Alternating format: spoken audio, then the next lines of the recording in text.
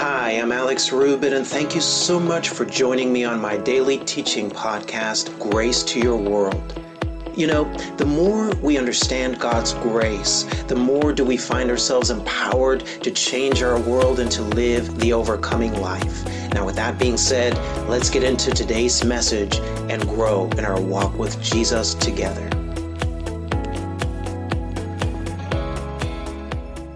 Through meditating His Word. And last week I talked about 8 benefits that come as a result of that.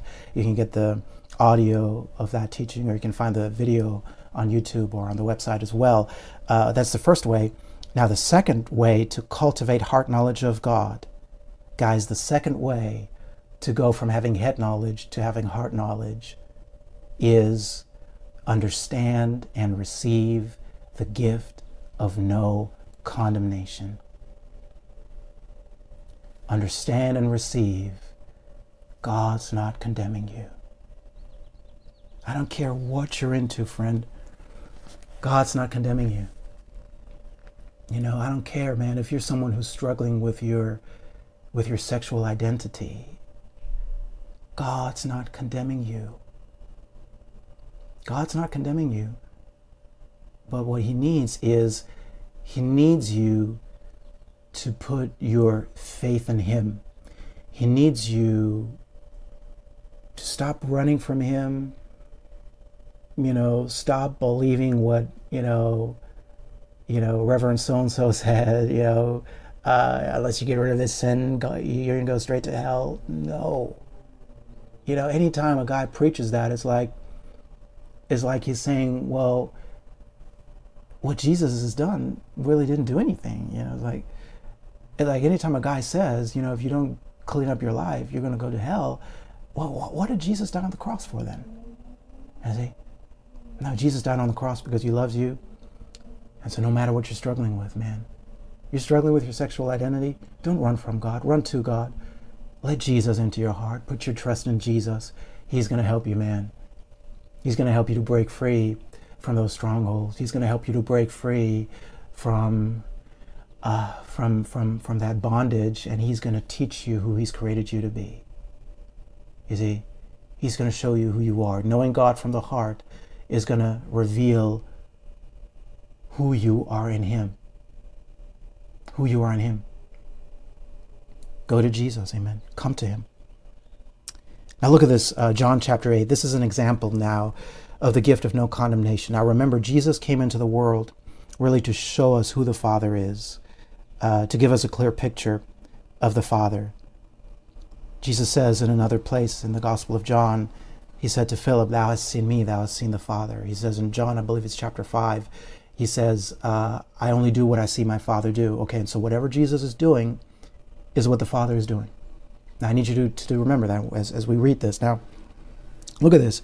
John chapter 8, starting at verse 1, says this. It says, Jesus went unto the Mount of Olives. And verse 2, and early in the morning He came again into the temple, and all the people came unto Him, and He sat down, and He taught them. Praise God. Verse 3, and the scribes and the Pharisees brought unto Him a woman taken in adultery. And when they had set her in the midst, verse 4, they say unto Him, Master, this woman was taken in adultery in the very act. In the very act. Good Lord. Verse 5. Now Moses in the law commanded us that such should be stoned, but what sayest thou? Now, let's hold on. Now they say that this woman was caught in adultery in the very act, and so that begs the question, well, was she just committing adultery all by herself? Guys, if she was caught in the very act, let's see, it takes 2 to do adultery. It takes 2 people. Yeah, I think it does. So my question is, where's the guy? Is he? And so here's these religious Pharisees, caught up in their self-righteousness, trying to accuse Jesus, and they're so prejudiced and so deceived and so blind, that they're going to bring the woman, but not the guy. I mean, they caught them both, obviously, but so they let the guy go for whatever reason, and they bring the woman to Jesus and say, the law requires her to be stoned, but what sayest thou? Guys, I mean, come on. Do you see how wicked that is? I'm just saying, because, the law would require them to be stoned, but it would require them both to be stoned, not just the woman. You see, and I want you to catch this. Now, see, here these dudes come. Here these dudes come, okay, and they say, okay, now here's this woman caught in adultery. The law says she should be stoned. What do you say? And so here they're trying to trip him up. And verse 6 says, this they said, tempting him that they might have to accuse him. But watch this, guys. But Jesus stooped down and with his finger wrote on the ground as though he heard them not. Now somebody says, what was he writing? The truth is, guys, we don't know what he was writing. But man, here they are talking to the very God who actually gave the law, trying to trip up the one who actually gave them the law. Could it be that he was writing on the ground, a new commandment I give unto you? A new commandment I give unto you, that you love one another even as I have loved you. You see, the law was given, as I said, to just show you your need for a Savior. It's like, okay, if you want to be right with God through your performance, okay, this is what you got to do.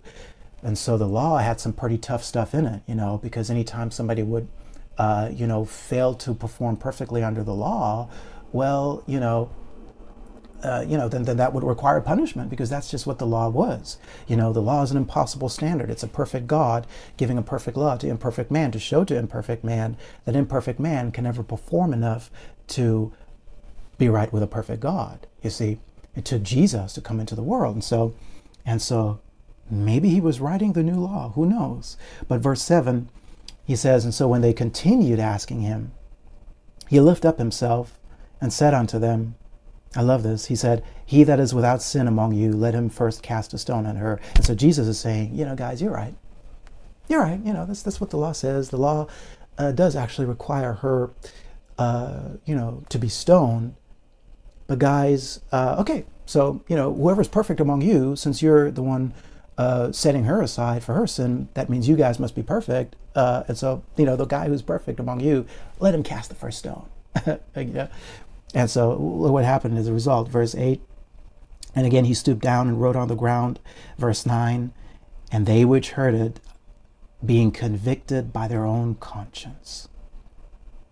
Being convicted by their own conscience. And so in other words, they all knew deep down that they weren't living up to the standard of the law. Because I got news for you guys. There's not one person in the world who could keep the law other than Jesus. The only man who was able to perfectly perform under that law is Jesus. And so if your name ain't Jesus, then you are not capable of performing under the law. You see? And so they knew it. And so they were convicted by their own conscience. They went out one by one. I love this, beginning at the eldest, because the oldest had the most, they had the most sin, because they've been living for a longer time. So they had some more sin going on. And so they went out first, and even unto the last, praise God. And finally, and Jesus was left alone, and the woman standing in the midst. And watch this now. Verse 10. When Jesus had lifted up himself and saw none but the woman, he said unto her, Woman, where are those thine accusers? Hath no man condemned thee? Hath no man condemned thee? Now she said, in verse 11, No man, Lord. And Jesus said unto her, and remember, Jesus is showing us what the Father's like. He's the exact image of the Father, amen. Jesus, the perfect picture of the Father, says unto her, Neither do I condemn thee. Now go and sin no more. He says, I don't condemn you either. You see, Jesus was really the only one who had the right legally to actually go ahead and cast a stone at her. You see, Jesus could have justly, legally held her accountable for her sin. But here's the heart of our God, guys. He said, yeah, I could punish you now. And, I could take this stone and cast it on you because, it's true that would be just. That would be the just punishment for your sin. But, the truth is, I came into the world to take that punishment in my own body, you see. And so rather than me casting a stone on you, what I'm going to do is I'm going to go in a little bit, I'm going to go to the cross, and on the cross, I'm going to deal with your sin. I'm going to deal with the punishment that your sin requires. I'm going to take that all in my own body on the cross, and I'm going to die, and I'm going to raise back to life on the third day, and so because I'm going to do all of that because I love you so much that I'm not going to condemn you. Instead, I just take your condemnation and take the condemnation to the cross and to the grave. Praise God, you see, because I love you so much. Jesus was able now to look at this woman and say, I don't condemn you either. And now that you've received the gift of no condemnation, now go and sin no more. You see, the law actually keeps you in a sin guilt cycle. You see, there's a condemnation that comes from the law that will block transformation from happening in your life, that's going to block you from being able to truly perceive God. That condemnation from the law is going to block you from receiving what he has for you. Guys, the reason some people are opposed to prosperity and they think we shouldn't be believing God for financial prosperity is because they're condemned. You see, that condemnation blocks you from being able to even see what the scripture teaches on prosperity. You see, condemnation is a veil of spiritual blindness. It creates a veil of spiritual blindness that prevents you from being able to truly see. Jesus said, let those who have eyes to see, you see. And so that veil of condemnation has to be removed. When that veil is gone, now that sin guilt cycle is broken, now you got the freedom to no longer sin. As long as you're trying to perform under the law, you stay in the sin guilt cycle, because any time now under the law that you fall short, condemnation is going to come. And what did I say earlier, guys? Satan needs condemnation in order to keep you in sin. Satan needs condemnation in order to lead you astray. You see, once you take condemnation away, he has absolutely nothing on you. And so why did Jesus come? Jesus came, guys, to give us the gift of no condemnation. He says, neither do I condemn thee. Now you're capable of going and sinning no more. You see, there's a basic need in the heart of every human being. That need is for you to be right with God. I want you to know, even if you're an atheist, and you claim you don't believe in God, that's first of all not true. There's no such thing as atheists, because the Bible says everybody already has the knowledge of God in their hearts, you see, and so God's already revealed to you subconsciously. You already know that there is a God. Guys, atheists are a funny thing. Atheists spend a whole lot of time being upset and angry at this God that they claim they don't believe in. Man, if you don't believe in God, just let it be and just don't believe. Why do you gotta keep, attacking him and criticizing him?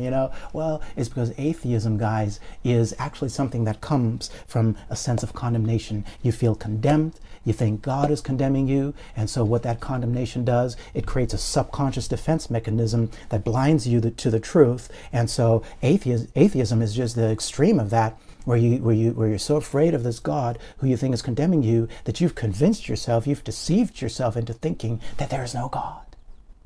You see, well, that's impossible. Did the universe just whoop and all of a sudden there was a universe? No, that's not how it works. You see, and so even just common sense tells you, that this universe must have come from somewhere, you see. And so atheism is just the extreme that comes from the spiritual blindness, which comes from condemnation. Jesus came to remove that condemnation. Jesus came to take that condemnation away, you see. And so the moment you look to him, the veil is lifted. Look at this here, verse 12. I want you to see verse 12. Verse 12 says, Then spake Jesus again unto them, saying, I am the light of the world.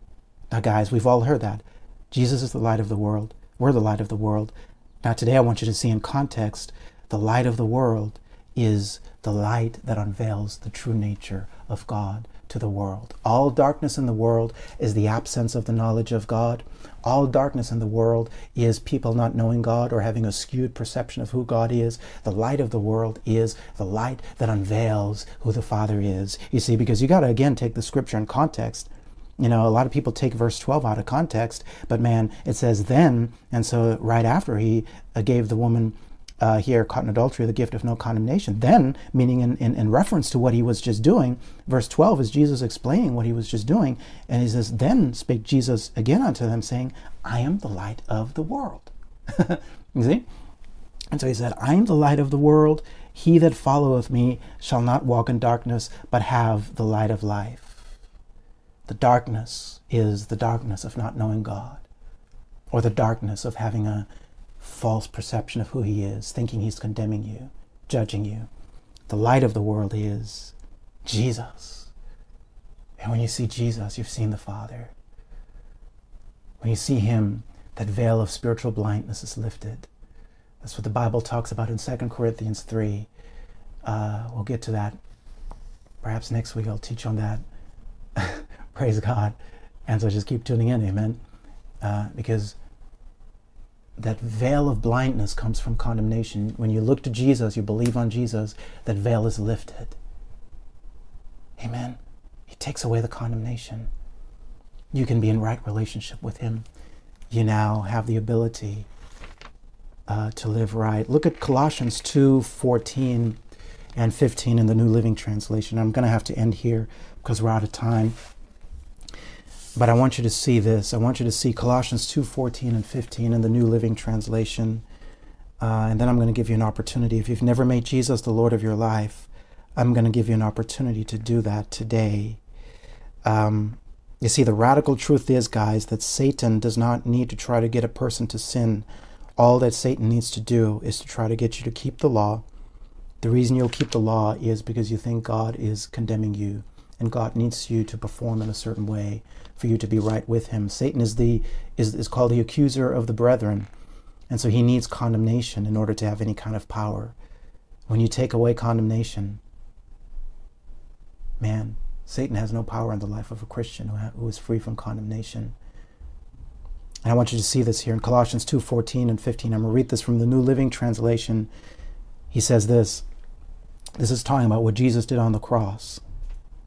And he says on the cross, he canceled the record of the charges against us. The charges against you, that's your sin. That's where you fell short. Simply put, that's the law. He's talking about the law. He canceled the record of the charges against us, and he took it away, meaning the law, by nailing it, the law, to the cross. Jesus nailed the law to the cross. Praise God. Verse 15 says, in this way, everybody say, in this way, he disarmed the spiritual rulers and authorities. That's Satan. That's his host of wickedness. He disarmed the spiritual rulers and authority.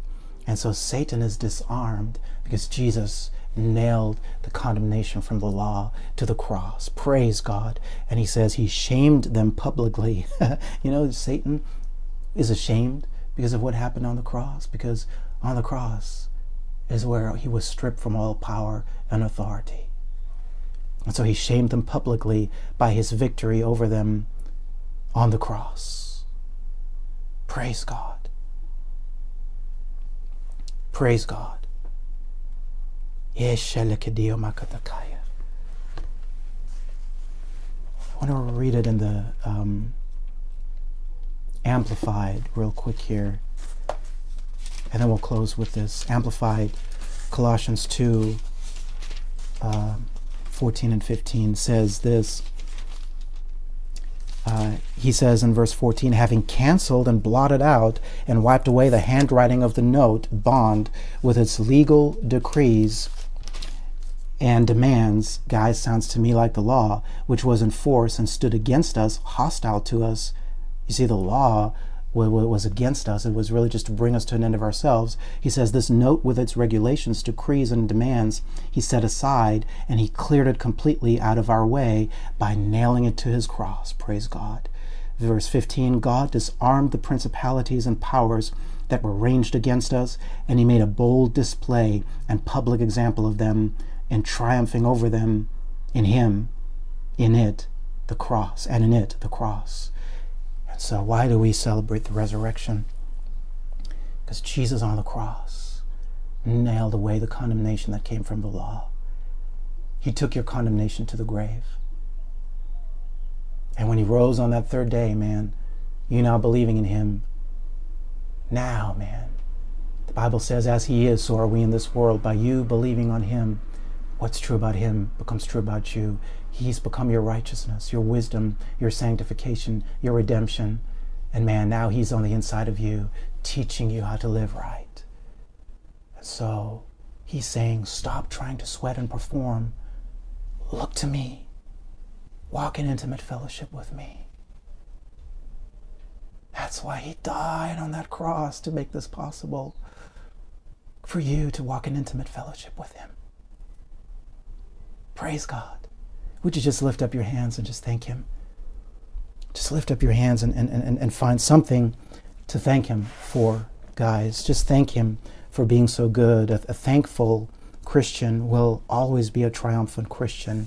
Man, you want to be a practitioner of radical gratitude where you take nothing for granted. Just thank him for being so good. Thank him that he's not needing you to try to perform on your own, man. He just needs you to trust him. He just needs you to believe him. Oh, shalakaduyo makadakaya. And so, Lord, right now, we just ask you, Lord, to have your way in our hearts, Lord. Touch every area of our lives, Holy Spirit. Touch, heal, deliver, transform. Teach us to live out of who you've called us to be. In Jesus' name. In Jesus' name. Would you just praise him? Just praise him. And so, friend, if you're listening to me today and you have never made the conscious decision to make Jesus the Lord of your life, I just want to invite you to repeat out loud after me. Say, Heavenly Father, I believe Jesus is the Son of God. I believe Jesus is the Savior of the world. Jesus, I believe you died for me personally. I believe you rose again on the third day. Now come into my life. I make you the Lord of my life. Teach me how to live for you. Teach me how to walk in all that you've made available to me. From this day forward, I'm a new creation. In Jesus' name, amen. Now, friend, if you pray that prayer and you meant it in your heart, you have become a new creation. Now, I invite you to let us know. I invite you to go to graceworldchurch.org/new beginning. This is a new site we're putting up, graceworldchurch.org/new beginning. You can come and on there you can contact us and just let us know, man, that you just made the decision to make Jesus the Lord of your life. We want to celebrate with you. We want to give you some information on how to just walk in everything that he's made available to you. Amen. And so praise God. I encourage you to do that. Hey guys, thank you so much for joining me today. I'm Alex Rubit. You have been listening to Grace to Your World. Be sure to join me again on our next podcast as we continue growing in our understanding of God's grace. Now, to learn more about our ministry and to download the full-length audio of this and other teachings, simply head to graceworldonline.org. For information on how to become a Grace Vision partner or how to make a gift of any amount to our ministry, simply head to graceworldonline.org/give. And now I pray that you continue to see God's grace manifesting richly in your life, and I look forward to talking to you again on our next podcast.